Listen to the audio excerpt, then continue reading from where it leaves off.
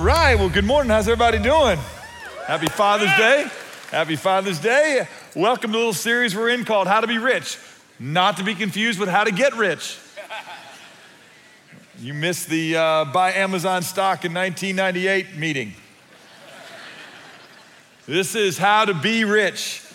And what you need to know is you have a Heavenly Father that wants to help you be an individual that lives a life that is rich indeed.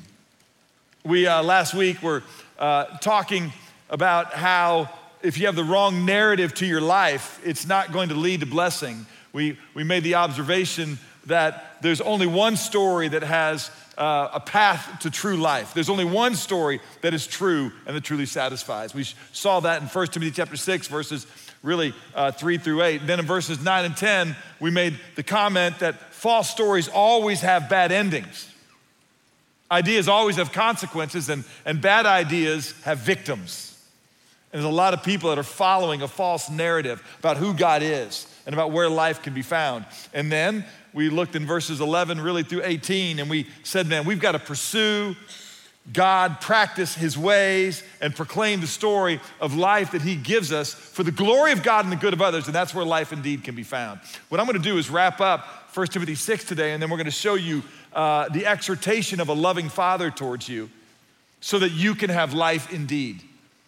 That's what you really want. You wanna be an individual that understands the true character and nature of God. That's how you can be rich, because so many of us think that we're gonna find life and fullness apart from the way that God directs us and calls us.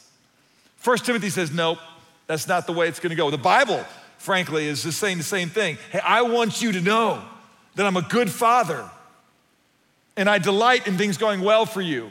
The very first week of the series, I made a crazy claim. I said I'm one of the richest guys on earth. In fact, I don't know anybody who's richer than me. I know folks that stand with me at the front of the line, but I don't know anybody whose life is richer than mine, because by the kindness of God, I have walked with him by and large for decades in my life. Proverbs chapter 3 was a section of scripture we looked at. This is what your father, on this Father's Day, it's a good verse to remind ourselves. This is what our Father wants for us. Proverbs 3 says this in verse 13. How blessed is the man who finds wisdom. God wants to bless you, so he wants you to spend time with him. He wants you to have understanding. For her profit, the profit of wisdom is better than silver and gold. And so you want to dig in there. The benefit of wisdom is more precious than jewels, it says. And nothing you desire compares with her. Long life is in her right hand. In her left hand are riches and honor. Her ways are pleasant ways. All her paths are peace. The way of wisdom is a tree of life, the scripture says, to all who take hold of her. And happy are all those who hold fast to her. You've got a father who wants to bring blessing into your life.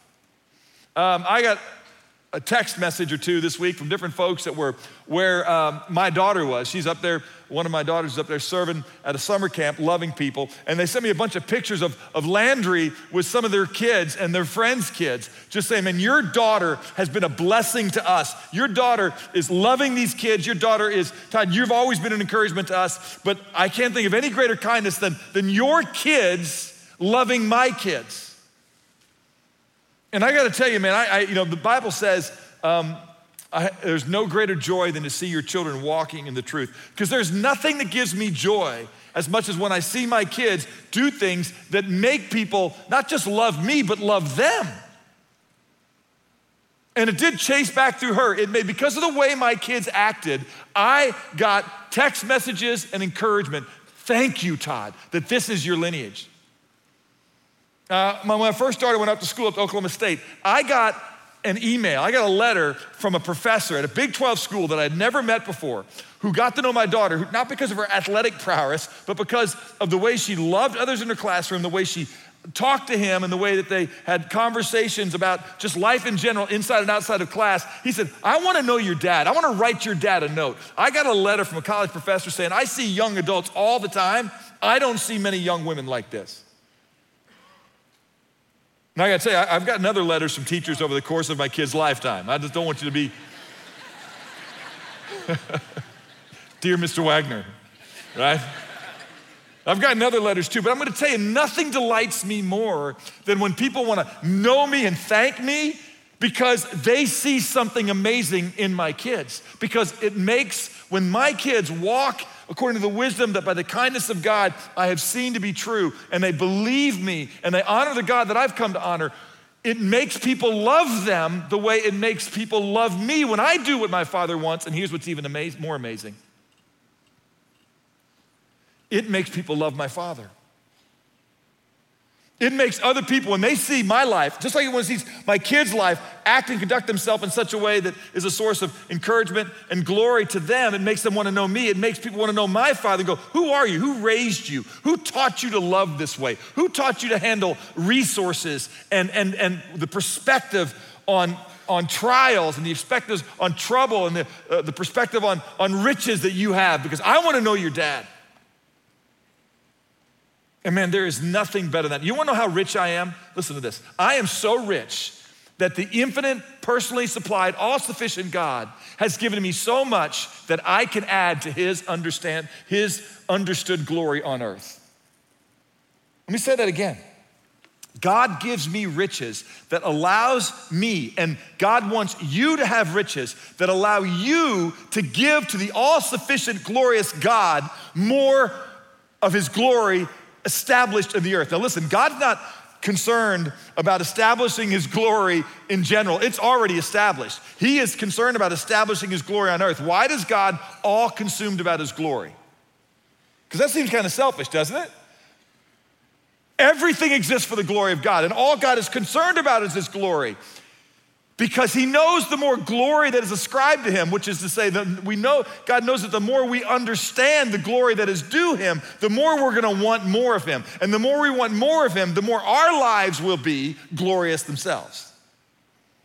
There is nothing that God, our Father, is more concerned about than his glory. Every day should be our Father's day, and we should praise him and celebrate him so that we can be reminded of the goodness and greatness of God. How great is God? The greatness of God is such that your greatest thought about the greatness of God is not great enough. And the more that others see the greatness of God lived in and through you, the more they're gonna wanna know your Father. And the more they know their Father, the more they're gonna love him, and that will add to God's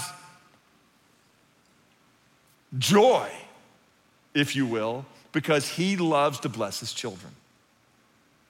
That's how rich God wants to make you. Now watch.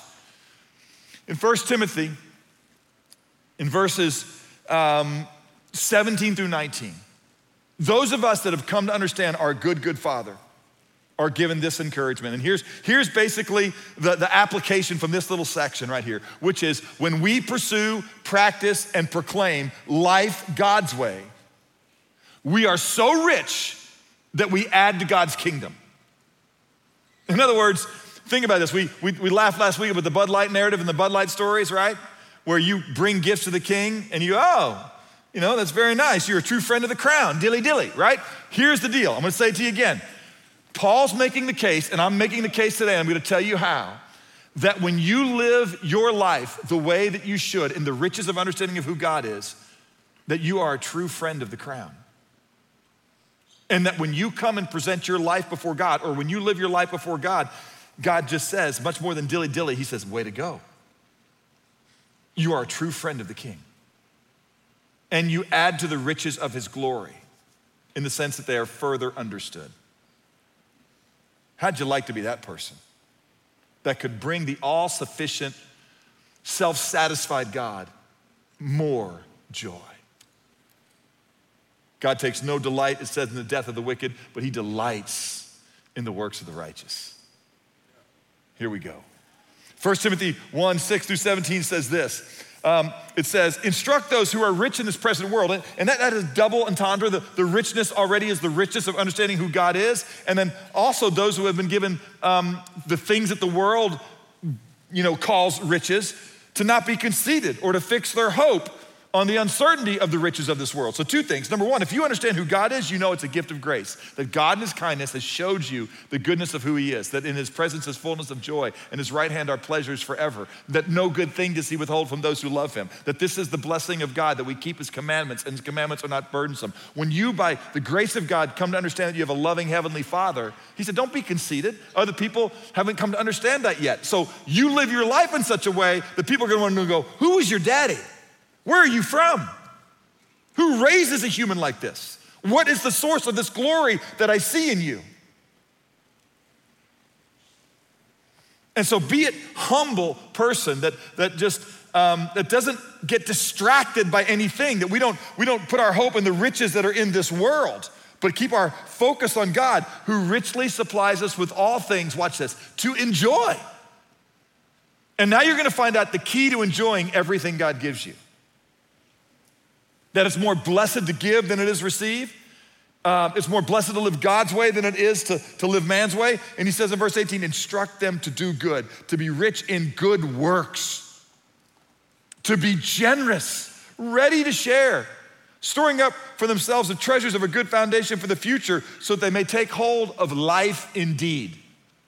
Let me say to you again, the main application of this little section right here is that when we pursue, produce, and proclaim life God's way, we become so rich that we can add to God's kingdom. A number of years ago on Father's Day, my wife said, hey, what do you want to do this Father's Day? Or it might have even been my birthday. I said, I'll tell you what I want to do. I want to buy a gift for each of the kids. On Father's Day or on my birthday, I want to get each of them something. Because I want them to know that that's my heart, that nothing brings me greater joy than to bless them, than to see them walk in the blessing of relationship with me. Not in really, frankly, some fleeting gift, but I want them to see my heart, that everything I ask of them and everything I do for them and call them to is because I want it to be a blessing to them. And frankly, when somebody sees that's who you are, you know what they do? They go, well, I'm so thankful for my father. The fathers we have a hard time celebrating are the fathers that live selflessly. Say, you know what I want for Father's Day? Leave me alone. Let me watch the US Open. Leave me alone. Let me go play golf. Just let me have some beer. Right? Those aren't fathers we love. The father we love is a father like the one that we've got, who while we're separated from him, he pursues us and runs after us. Scriptures are really clear, man. Instruct them to do good. Be rich in good works. Be generous. Be ready to share. I want you to enjoy life, and that's how you enjoy it. There is a section of Scripture that I want to take us to. It's in 2 Corinthians chapter 8 that walks this out, that if you are rich in the grace of God, that you're going to be rich in generosity. You want to really be rich, right? You want to be an individual that lives for others. You want to live and be rich in good works. You want to live and be rich in generosity. In fact, I'll say this, giving is grace's gift. When you are generous, when you're a giver, giving is grace's gift that makes you rich. People love generous individuals, and God wants people to love you. Now, it's not just the ability to stroke a check or give large amounts. It just means being an individual that understands that life is found not in seeking your own pleasure, but in giving your life away for others. And your Father loves you. And I knew, raising my kids, if you walk this way, that you're gonna have a dignity and an honor and a good name on you that is to be more desired than great riches. Favor is better than silver and gold. And I prayed that my kids would have it. And I knew they would have it if they walked according to the ways of my Father in heaven. And so I exhorted them that way. 2 Corinthians chapter 8 and 9 is a loving spiritual father encouraging his children on how to be rich. And he knows that when they live their life the way Jesus did, who though he was rich, for their sakes became poor, that through his poverty they might become rich, that they would also be rich indeed. Yesterday I was, or a couple days ago, I buried my friend Dee Elliott with all of our friends. And Dee was an individual that was much celebrated because he invested deeply and intimately in the lives of others. And Dee had a couple of phrases that he was known for amongst the guys that he built into. He just said this, hey, if you want to know God more, read your Bible. The Bible is a revelation. It tells you the story of God. Quit pinning on God all these characteristics of him that you think are true. Let God show you who he is, that he radically pursues people that he created to enjoy the blessings of who he is, that didn't want the blessing of who he is, and so they got the food of pigs and were miserable, that God then yet still made provision for them that they could be restored. What kind of God is that? You read the scripture if you want to know God more. Don't impose upon him what you think he's like. Let him tell you who he's like. If you want a better marriage, Dee used to say, pray with your wife. I'm going to tell you, it's true. It's hard to pray with somebody that you're being godless toward. You don't seek intimacy before a Savior with somebody that you are treating like a slave or not cherishing. And if you're committed to praying every day, you're going to be committed to saying, hey, listen, before we go to God and ask him to bless us by showing us more of who he is, the Bible tells us if we got something going on here, we should first reconcile with each other and then come to him. And so, man, sweetie, what ways have I not honored you and loved you today the way that I'm going to ask God to make me more of that man? Every day, if you're committed to praying together, you're gonna be committed to reconciling, and it's gonna keep the small things small, and it's gonna help you address the big things that keep you from experiencing the oneness that God wants. Dee used to always say, you're praying with your wife. And thirdly, he would say, if you want to be a better leader, serve more. Now, Dee was incredibly insightful. All three of these things are things that God's word says. I'm gonna give you a fourth, and that is if you wanna be rich, give your life away. Live as a steward. And realize that everything you've been given is a gift from God, and he has given it to you so that you can use it in a way that you would enjoy life and be rich indeed. And that is not gonna happen as you try and accumulate more and more and more for you, but that you might be a steward, an individual that takes what God's given you and you use it in a way that is consistent with the way that Jesus lived, so that people will go, what kind of man is this, and who is his father? 2 Corinthians. Here we go. In fact, let me just say this. Our kids over there today are studying in our children's ministry, Luke chapter 10. Luke chapter 10 has the story of the Good Samaritan in. You all know that story. Do you know why the story of the Good Samaritan was told? The story of the Good Samaritan was told because somebody came up and said, hey, what do we got to do? What are we supposed to do in order to earn eternal life? And he said, well, look, man, you just got to love God. Right? It's not something you do. You got to know who God is. You got to know that your sin has separated you from God and that God demonstrated his love for you and that while you're still a sinner, Christ died for you. You got to love God. Run after that God. Life is found in God. It doesn't mean you got to go to religious services your whole life and be a churchman. No, it just means you've got to know God for who he really is. And when you know God for who he really is, you will love him with all your heart, soul, and mind, and strength. And by the way, if you love God, you're gonna love your neighbor because God loves your neighbor. You're gonna be like God and you're gonna love people.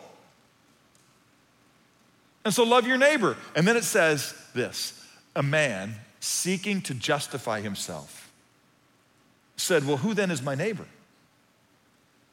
In other words, I don't want to have to love everybody. So, you say, I got to love my neighbor. Well, who's my neighbor? See, when you're an individual who kind of thinks this way, when you're somebody that wants to justify yourself, you say, who's my neighbor? But when you are somebody who wants to honor your father, you say this, who can I be a neighbor to? Right? When you want an excuse to not do something, I'm not sure that person's my neighbor, right? How many times have you heard people say this, man? Hey, man, am I my brother's keeper? Right? Well, I don't know if you've read your Bible lately, but the answer is yes. That was said by Cain after he murdered Abel, and God said, Cain, where's Abel? Like, hey, am I responsible for Abel? Well, yeah, in fact you are, and his murder. It's amazing what people say sometimes. But if you got the heart of God, you're not gonna say, I don't know if that person's my neighbor. You're gonna live like this. Who can I be a neighbor to? Is that your perspective? Because when you walk around and you see people who are like, hey, who can I serve? They're your favorite people. Folks who don't just clean up after themselves, but look up how they can clean up after you. And I love the statement, when a man forgets himself, he usually does something everybody else remembers. The greatness of men, I would tell my kids that all the time, especially my beautiful daughters. I said, hey, listen, don't be smitten when a guy treats you well. Of course he's gonna treat you well. My brother's fishing, all right? But you wanna know if a guy's a good guy, you watch the way he treats people that he believes can do nothing for him. You let that guy be nice to you because there's something you can do for guys. They're gonna have their eyes on you. And so don't be impressed when people are sweet and kind and wooing towards you. Watch the way they serve those who can do nothing for them. That's where greatness lies. Who can I be a neighbor to? Paul's gonna tell the Corinthians how to be rich. It's a good place to drop in the middle of the book because in chapter 8, verse 1, he's starting a whole new context of things right here. He says, now brethren, changing topics. We wish to make known to you the grace of God which has been given in the churches of Macedonia. The church of Macedonia, when we study the book of Acts, this is Acts 16 and 17. It's the churches of Thessalonica and Berea and Philippi. It's a region that specifically the folks that came to know the Lord there through Paul's ministry weren't really prospering. And what he's gonna tell these guys is God's kindness, this gift of God's relationship with them has shown up in these people's lives. And I wanna tell you something, they're gonna do something and they're doing it because they've received the grace of God. The grace of God is what compelled them to do the things that are making them rich. So rich that Paul is saying, you gotta know these people.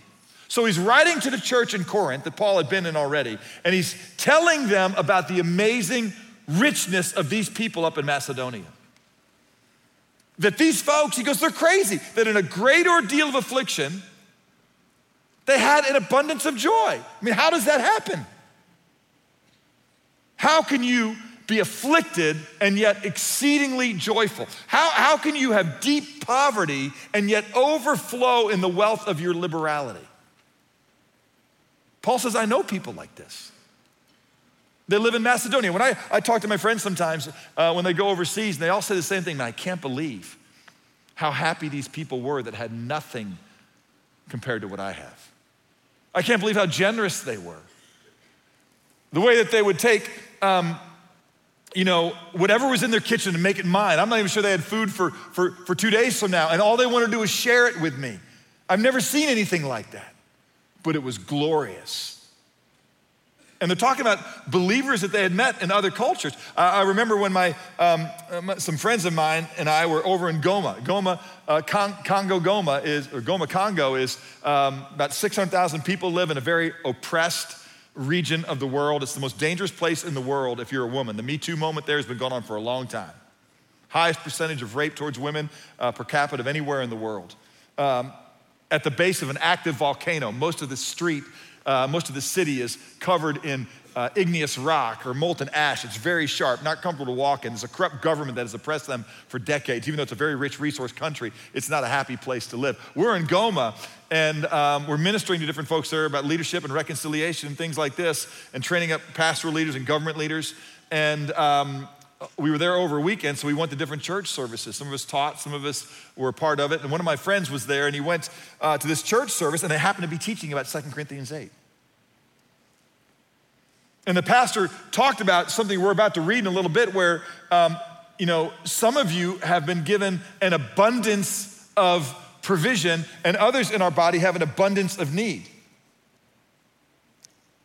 And so their poverty is a source of rich need, which your poverty of not knowing what to do with all you have can be richly met, and that God can be glorified in all things. And so he just challenged his body to think through ways they could care for one another. And when they got done, one of the guys got up, who was sitting next to my friend, and he walked up and he took his shoes off and he laid them at the altar. And my buddy kind of said, hey, what was that about? He goes, well, you heard what the pastor said. There's some people in our body with need. We know that this is a city where it's not easy to walk in the streets. I know that there are people in this church that don't have shoes. I've got another pair of shoes at home.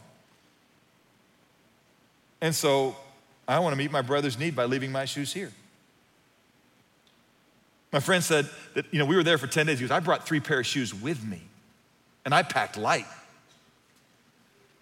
And to see the marvel of that guy's response, just shook him. And I'm gonna tell you, it's amazing that we gotta go sometimes to places like this where there's not a lot going on, that we can see the richness of what God provides. And I know when you talk about money, here's the thing, money sometimes, it just grips us in a way that when you kind of get to church and they're talking about money, like, oh man. But let me just say this, if every time you open up God's word and there's not a sense of, oh man, you're not listening.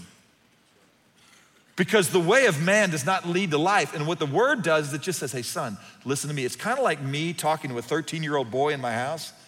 And I'm saying, listen, that's not the way to go. This is the way to go. And they're like, oh man. But I go, I just promise you, I'm not trying to rip you off. I'm trying to set you free. Our Father, when he talks to you, when you hear God's word, the Bible talks more about money than heaven and hell combined. Why? Because money can just destroy us. Money is a great servant. It's just a horrible master. Money is amoral. It's not good or bad. What you do with it determines whether money is good or bad. Now, let me just say this. Money attracts us like nothing else. I'm gonna give you some physics here for a second. In physics, the term mass is what determines an object's resistance to acceleration when force is applied. That's what mass is. It's an object's, the weight of the resistance that will be there when force is applied to it. That's mass. Mass also determines the strength of an object's gravitational pull. In other words, the greater an object's mass, the more it draws other objects to it, and it's drawn less to other things. And see, money is one of those things that just draws us to it. And when we have a lot of it, it is hard to move it the direction that God wants us to go. Sometimes people with less have a greater freedom.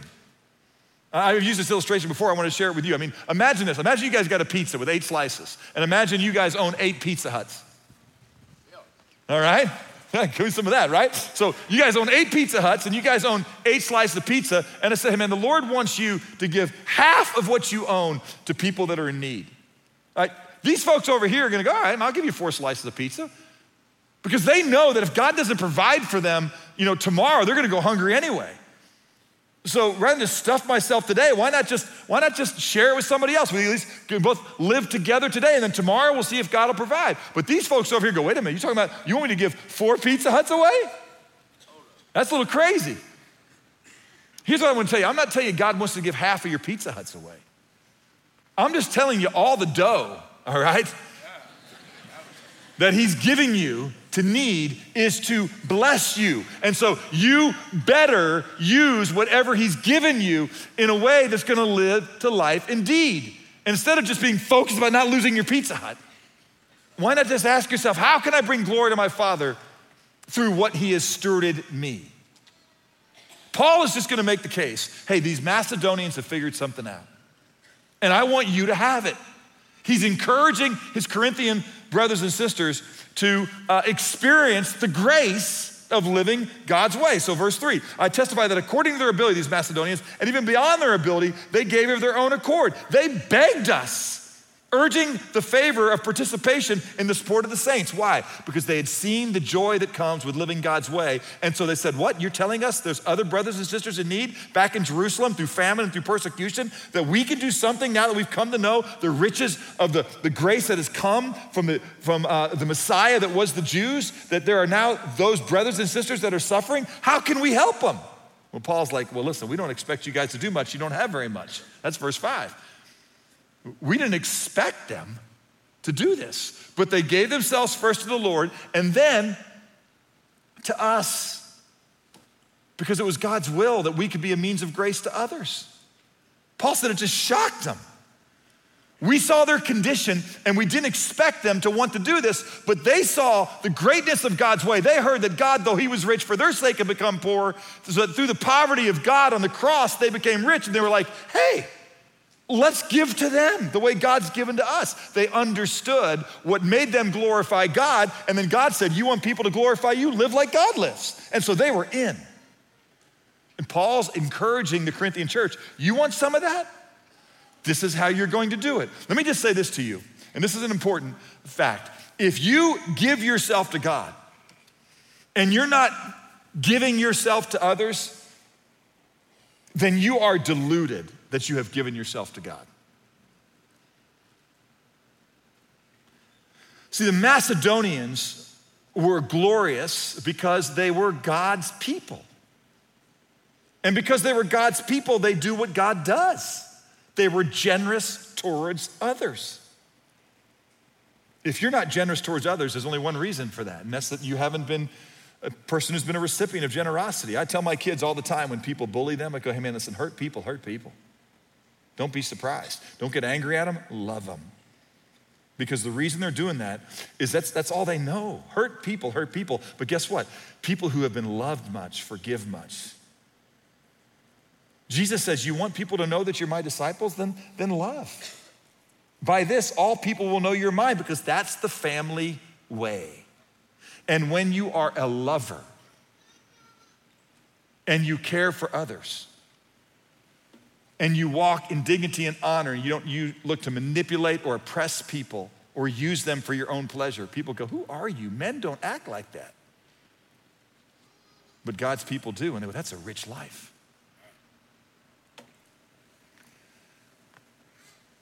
Verse 6 says, so we urge Titus that as he had previously made a beginning, he would also complete in you this gracious work as well. So Titus is with Paul up in Macedonia. He's kind of writing a letter to the Corinthians, and Titus says, I'll deliver the letter because I don't want just them to have your letter, Paul. I want to go and encourage them because I've seen the richness of living God's way.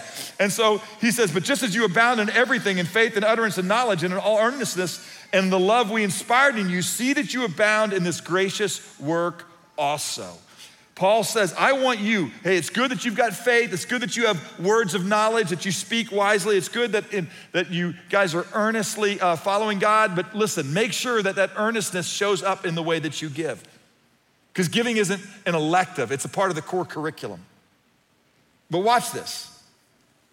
I am not speaking this as a command, but as proving through the earnestness of others the sincerity of your love also. In other words, he's saying, look, we know the Macedonians have come to know the kindness of God because look how kind they are. Loved people love. And I want to establish that same faith is real in you. I'm not commanding you to do it. Why? Because the way to know you are rich in grace is to be rich in giving, is to be rich in generosity.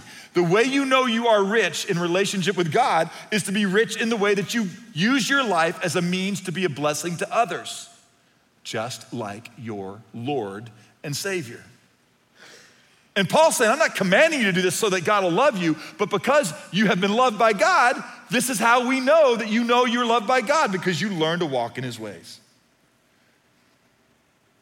For you know, right? Verse 9.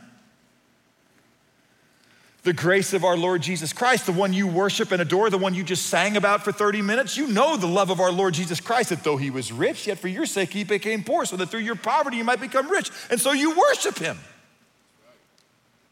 And God wants you to be worthy of praise as well. So worthy of praise that others love you and go, who's your daddy? I want to know him. Verse 10, watch this. See, this is how to have a rich life. I give you my opinion in this matter, for it is to your advantage. Why is Paul teaching this? Because money is hard. It's got a tremendous gravitational pull.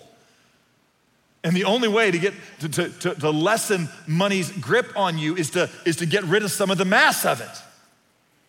And that does two things. It has the antidote for the gravitational pull of money is to get rid of it. John Wesley used to say this: whenever I get money, I get rid of it as fast as I can, lest it fix its grip on me.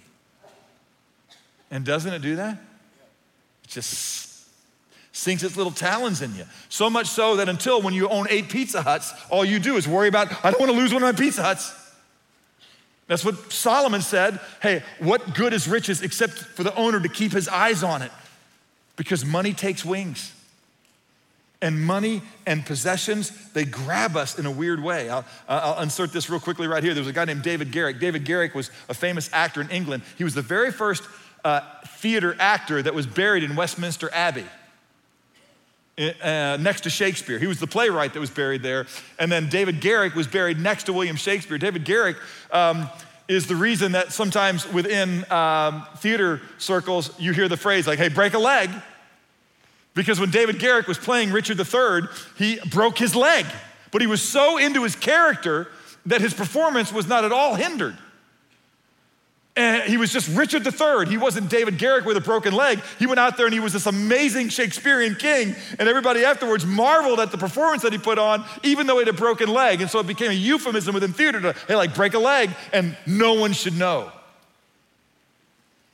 That's the theater phrase. David Garrick became very famous. He bought palaces, and he became a great collector of a lot of original Shakespeare works, and just garnished his life with things. He had a buddy, Samuel Johnson, who's one of the greatest poet laureates in all of English history. And Samuel Johnson walked into the house of David Garrick one time after David was having him over to show him all that he'd accumulated. And he said, "David, what are all these things?" And Garrick started to walk around and explain what the different things were and why he built the room this way. And he goes, no, David, these are the things that make a deathbed terrible. Because your heart attaches to him. He's quoting 1 John there. Don't love the world or the things of the world. For those that love the world, the love of the Father is not in them. And the more of the world you have, the more it just pulls you towards it. Paul is trying to encourage the Corinthians to not be trapped into things that take wings and make deathbeds terrible.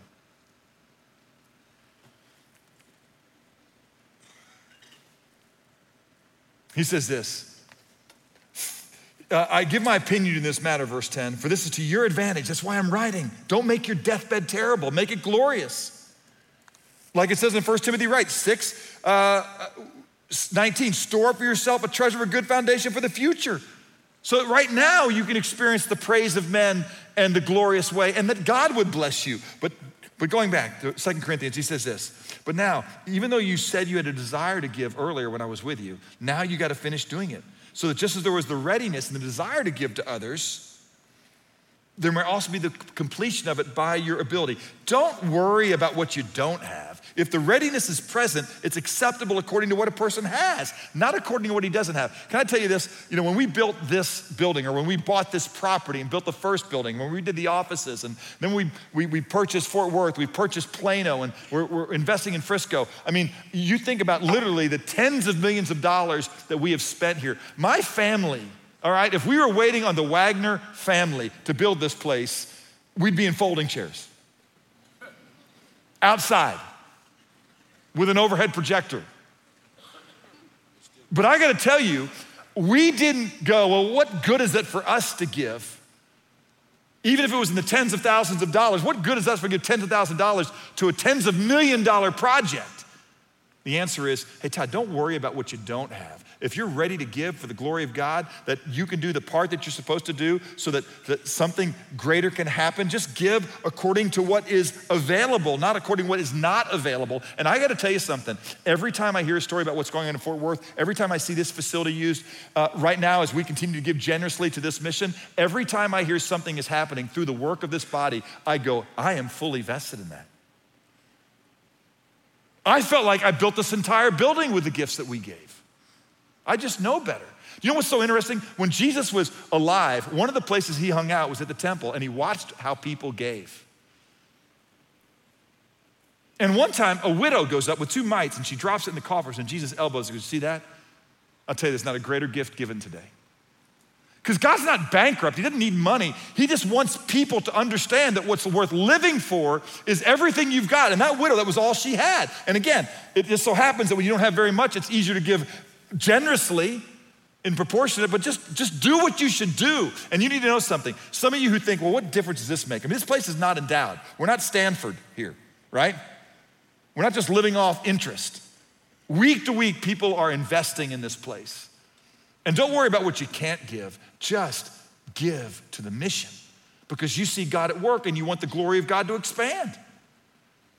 God's ministering to you and investing in you, and you want to go, I want more of that so I can be more of what God wants, so my life can be more of the richness that God intends, so that more can know the greatness of my Father. How rich can you be that you can do everything you can do, that the glory of your Father is further renowned on the earth? And don't worry about what you can't do, just do what you should. Now watch this. I want you to do this not for the ease of others and for your affliction, but by way of equality, that at this present time, your abundance being a supply for their need. This is the verse in Goma. Your abundance being a supply for their needs so that their abundance may also become a supply for your need. You have too much and need to do something with it. They don't have enough and need something. So now we've got a chance for God to be glorified. As it is written, he who gathered much didn't have too much, and he who gathered little had no such lack. God does this. Here's a principle. You ready for this principle? God unequally distributes gifts so he can be glorified, not so we can be communists. We're not communists here, we're Christ-like. And so when we have more than we need and we see brothers, not irresponsible men, the Bible doesn't say that we're to give money to people who don't work. Read 2 Thessalonians 3. But these are people that are doing what they can, and for whatever reason, there's a need and a crisis, and they're part of the community of faith and are living noble lives. You come alongside of them out of your abundance and go, how can I help you? One of the applications of this message, I'm gonna stick in right here. Listen, we have a problem here, is because we kind of group people in our church according to often geography and life stage.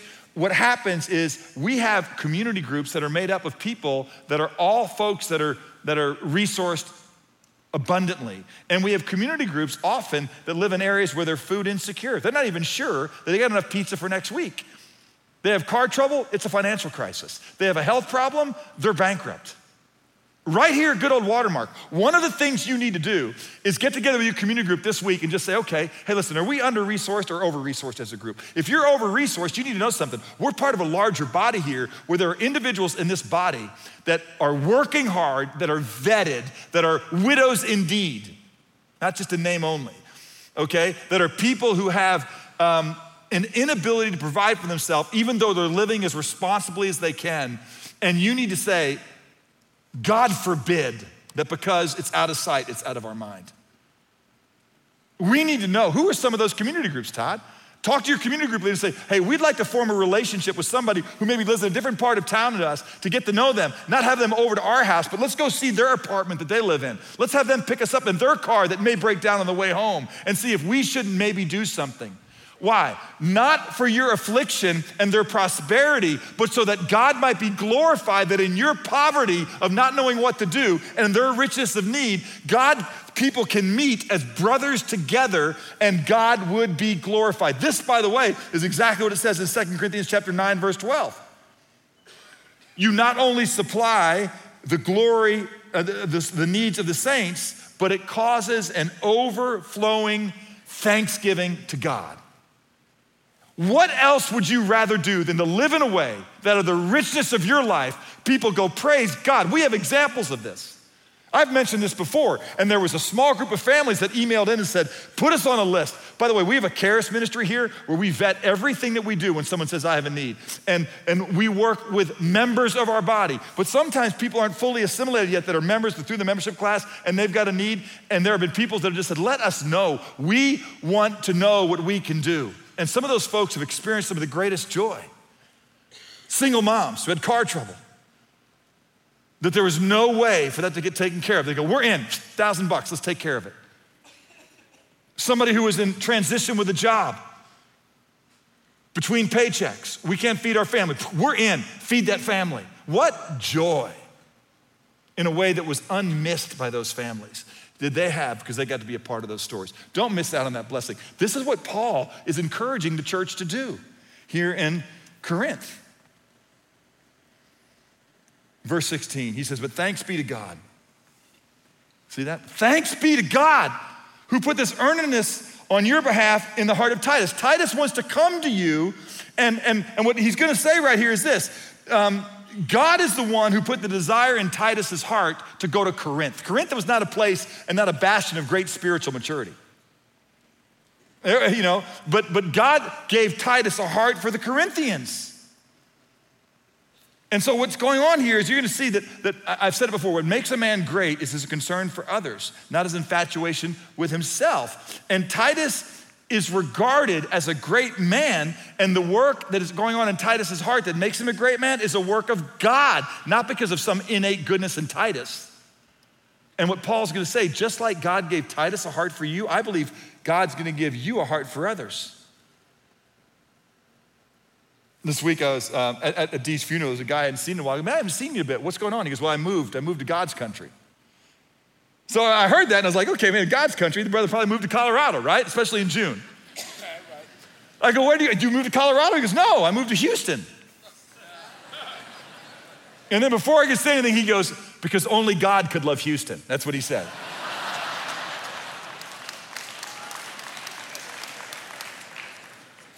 And I thought that's so great, right? First, it's true of Houston. And secondly, I thought when people watch the way that we go, hey, where's a neighbor that I can bless them? Only God demonstrates his love in that while we're still sinners, Christ died for us. Do you know that God? Is that your daddy? Does his spirit live inside of you? You must be from God's country. Paul's saying Titus is coming to you because he loves you. That's a work of God in him. I want to see the work of God in you. For he not only accepted our appeal, but being himself very earnest, he's gone to you on his own accord. In the same way we want you to be giving of your own accord. And so I'm writing to encourage you. And he's coming because he loves you. And he wants you to not grow weary in doing good so you can be somebody that, thanks be to God, lives the way that you live. Because that's where richness in life indeed is. Do you see what's going on here? So watch this. In verse, the rest of the chapter, he just basically goes through and he just says there's another group of guys we're sending with Titus. They all have the exact same heart for you. And then we get to 2 Corinthians chapter 9. He says this, it is superfluous for me to write to you about this ministry to the saints. In other words, I know who you are. I know your heart. I know your readiness, of which I boasted about to the Macedonians, namely that Achaia has been prepared since last year. In other words, I've told the Macedonians that you're God's people. As I tell people all the time, when folks say to me, man, Wagner, I've been to Watermark. That is a beautiful church. I always say the same thing. I go, who'd you meet? They go, what? I go, I'm talking about the building. I go, oh, I thought you said the church. Yeah, that's a beautiful building, but I thought you said it was a beautiful church. The church is the people. Man, you should meet the people there because they are beautiful in the way they love one another, in the way so many of you in your abundance are being generous and sustaining this mission and giving generously to other brothers and sisters on mission and giving generously to others in this body who are faithful people who just are having a hard time right now. It's a beautiful thing. Paul's saying this, I know who you are. I've talked about you. Verse 3, he says, but I've sent the brethren in order that our boasting about you may not be made empty in this case, so that as I was saying, you're ready. Because coming with me is gonna be some Macedonians, and I don't want them to see you not ready, all right? Because that'll put shame in my confidence in you. I don't want that to happen. So I thought it necessary to urge the brethren that they would go on ahead of you and arrange beforehand your previously promised bountiful gift, so that the same would be ready as a bountiful gift and not affected by covetousness. What Paul's saying is, hey, the gravitational pull of things can take you and hold you from the glory that God intends for you to have. And so I'm encouraging you and I'm inviting you to be careful to not let things own you. I know you're scared that the way to life is to have more things. I'm reminding you that's not the way to life. And so I'm sending Titus so they can encourage you not to limit what you might reap because of greed or covetousness or fear. And Paul's gonna say, I wanna calm your anxious heart. I wanna remind you of the way of life. It's to be generous like your father. And so he's gonna use these words that health, wealth, and prosperity liars distort. You guys watch Jesse Duplantis, Creflo Dollar, Kenneth Copeland? These guys who want all these folks to help them buy all these new planes and all this different stuff right here. This doesn't say, what you're about to read right here is not this. It's not give God 50 so he can give you 500 so I can fly a G650. That's not what you're about to read. But that's the way these kind of verses are distorted in the text. It says this. It says, now this I say, I just want to remind you people that he who sows sparingly will also reap sparingly, and he who sows bountifully will also reap bountifully. What he's saying here is not how to get rich. He's saying, I want you to be rich. I want you to have an abundance of what God wants for you. So don't begrudgingly be God's people, because when you're God's people, it's life indeed. Now watch what he says. Each one must do as he's purposed in his heart, not grudgingly or under compulsion. He's just saying, I want you to give, not because if you don't, you're gonna be judged by the church, but I want you to give as a way of showing that you belong to Jesus' church and that you advance Jesus' kingdom and live generously so that your Father can be glorified. And I want you to do this because you love God. Not so that you can be loved by God or that you can have more human wealth, because this is what he tells you that you're going to bountifully reap. Watch this. This is what false teachers won't show you. Here's the bountiful reaping. God is able to make all grace abound to you. You'll have more. You'll have sufficiency in everything. You'll have an abundance for every good deed. In other words, you're gonna see that when you live God's way, it is life indeed. You're gonna know what the Thessalonians and the Bereans and the Philippians knew. That in your great affliction, there can be abundance of joy. In your great poverty, there's great liberality. This is how to be rich. Like when most people give today, all right, they're given like this, okay? This is a good picture I found this week. All right, that's the way most people give today. All right, don't be a selfie giver. Be a selfless giver. Because it's the way to greatness. What Paul's trying to say, do it joyfully. By the way, this is why we don't pass a basket here at Watermark. You know that? I mean, it's not because we're endowed. It's because we don't want to compel you by some obligation, or folks watching if I put a 20 in or try to sneak one out. I mean, it's so that there are people here that give every week and all the time because they see God at work here and they do it joyfully. We don't want money to be what people think we're about, but I want to tell you, if you think the reason we don't pass the basket is because we feel like there's shame in giving to the ministry, boy, we've done you a great injustice. No, we want you to give biblically, because it says in Matthew chapter 6, verses 1-5, to give in a way that your left hand doesn't know what your right hand is doing. You don't give in such a way to practice your righteousness before men and to be noticed by them. Otherwise, you've got no reward with your Father who's in heaven. And you've got no reward with your Father in heaven if what you're gonna turn in is how much you gave to God's kingdom. Like that's gonna establish your righteousness. No, because God's righteousness is established in you, you begin to look like your Father. Amen. And so Paul's just encouraging him towards that. As it's written, he scattered abroad, he gave to the poor, and his righteousness endures forever. It's just talking about when you start to live God's way, you're gonna be more encouraged to live more of God's way. Obedience is its own reward.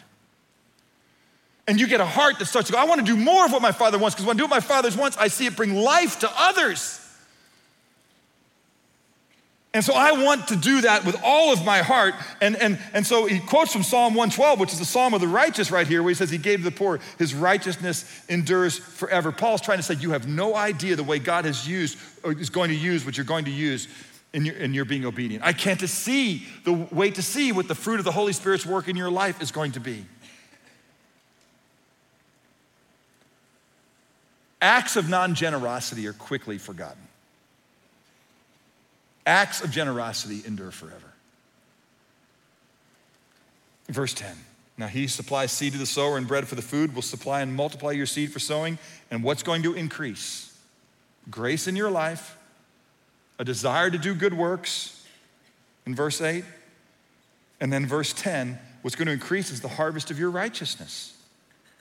Verse 11, so that you're going to be enriched for all liberality, which is going to increase the thanksgiving to your Father. Do you see what increases when you're generous? It's not give 50, get 500. At the same time, I'll tell you this, God's not an idiot. And the reward for faithful service is often the opportunity for more service. And whether that's gonna come in the form of material money and wealth or not, it will certainly come with a heart that's more willing to do what God wants. This is life indeed. When you live life the way that Jesus wants you to live, and when you're generous, it turns into something glorious, even just a little at a time. I'll tell you, there's a story I came across this week. My buddy Graham actually shared this also. He read the same article I did in the New York Times. But this is a guy here, he's called the man with a golden arm. His name's James Harrison. He's 81. When he was 14, he had a great traumatic event in his life, and he needed massive surgery, and it cost a tremendous amount of blood had to be infused into his body to give him life. And so it took a significant amount of stranger sacrifice to help him to live. And so he said, as soon as I'm an adult, I'm gonna try and give life to others. And so from the time that he was 18 until just last month when he was 81, they said, James, you gotta stop giving blood. We think it's no longer good for you. The guy every 3 weeks gave blood, 1,173 times. This is just a retired railway administrator that fears needles. He said, not once in 1,173 times did I watch the needle go in my arm. I didn't like doing it, all right? But I had great joy in giving blood because I saw somebody sacrifice for me. I want to sacrifice for others. Here's the thing. When we buried D. Elliott the other day, you always talk about things like this. My buddy Clint Bruce was talking about him in the eulogy. And when someone's born on January 1, 1960, and they die, June 1, 2018 is an example. We talk about what makes that life glorious is the dash between them, right? You ever heard that? And when Dee was alive, Clint told Dee, man, Dee, you've got a great dash. You gotta be careful when you say that. You got a great dash. And really, here's what a dash is. A dash is just a bunch of very small dots closely placed together. In fact, so closely and tightly together that you can't distinguish them until it forms a line.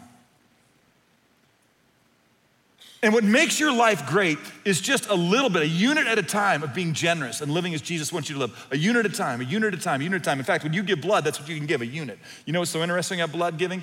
A unit is about a pint of blood. The average adult has 8 to 12 pints of blood, or 8 to 12 units of blood in their body. Let's just say 10 on average. 1/10 of your blood is what you can give each time you give. Do you know what's else interesting about the human body? Is your body is constantly producing blood, so within 24 to 48 hours max of you giving a unit, it's completely resupplied. Now here's what's amazing about James Harrison. He gave blood 1,173 times. What he didn't know until 10 years into this thing is doctors in Australia came to him and said, Doctor, they said, James, you need to know this. Your blood has got some unique characteristic to it. There's a strain of plasma found in your blood. They later found it in about 150 other people, but James's blood was the one that helped them discover what's called the anti-D antidote, which basically when a mother has negative blood types and a baby has positive blood types, it causes a reaction in the immune system which affects a baby's red blood cells, which often leads to death. But they said, James, your blood has something that we think can save this. They started to inject through a needle red blood platelets from James's blood into women over the last number of years. They just said he saved, 17% of Australian women have this issue. They said he has saved, with 1 unit at a time, 2.4 million babies. 2.4 million babies, that's pretty amazing. But all he had was he goes, I just want to give back. What somebody gave to me, I want to give back. And now you look back at the end of this man's life and you see him just doing what he could do with 1 unit at a time, and it just added up to just what Australia is saying, this is amazing. No one's ever done anything like this. His own daughter had this disease. 2 of his grandchildren are alive because of James. And people are looking at this guy and goes, man, how do you do that? Well, you do it just a unit at a time. Faithful, faithful, faithful, faithful. So let me just give you just a couple of quick prayers and we close with this. Ask yourself this, Father, has a degree, or ask God this in prayer. Father, and I'll put these out on the web every week in sermon notes, and you can just put these prayers. Father, has the degree of my giving suggested that I've recognized and embraced the full extent of your grace in my life? Or does it suggest I need to recognize and respond to your grace in deeper and more heartfelt ways? Secondly, pray this. Father, could it be that you've raised me up and given me what you've given me today with the financial assets you've entrusted me with for such a time as this, because there's an abundant need somewhere else. And so in my great poverty of not knowing what to do with my riches, you're gonna show me as I'm diligent to work with this community and others about what we could do at this moment for the glory of God. Thirdly, Father, is my life revolving around you? Open my eyes, pray this. What am I holding on to that's robbing me of present joy and future reward? Since money and things exert mass, and mass exerts gravity, and gravity holds things in orbit, which of my quote unquote assets can I give to your kingdom and others so that you become the center of my gravity. I want to tell you something, man. You push your heart towards others and your heart will go where others are. You push your heart towards God and your heart goes there. Finally, Lord, have I been acting as if I own what you have stewarded me? Deliver me from that. That says I'm the owner and that you should be grateful if I give a small percentage to you in your kingdom. As if you were anything less than a God that is my Lord and King and that I want to be a steward of. Help me to grow in that area. Folks, the heart of this text is that you can have a life that's rich indeed. As you pursue and practice and proclaim God's way, you're so rich that your Father, who has everything, increases his kingdom and the glory ascribed to him because of you. What else do you want to do? Father, I pray that we would walk out of here today just being encouraged by the Macedonians and by Titus's trip to the Corinthians and by Paul's admonition to young Timothy. And that we would see that what you want for us is to have more of the joy that you intend for your children as we walk worthy of the calling with which we've been called. Would you help us to be your people and be faithful in all things? In Jesus' name I pray. Amen.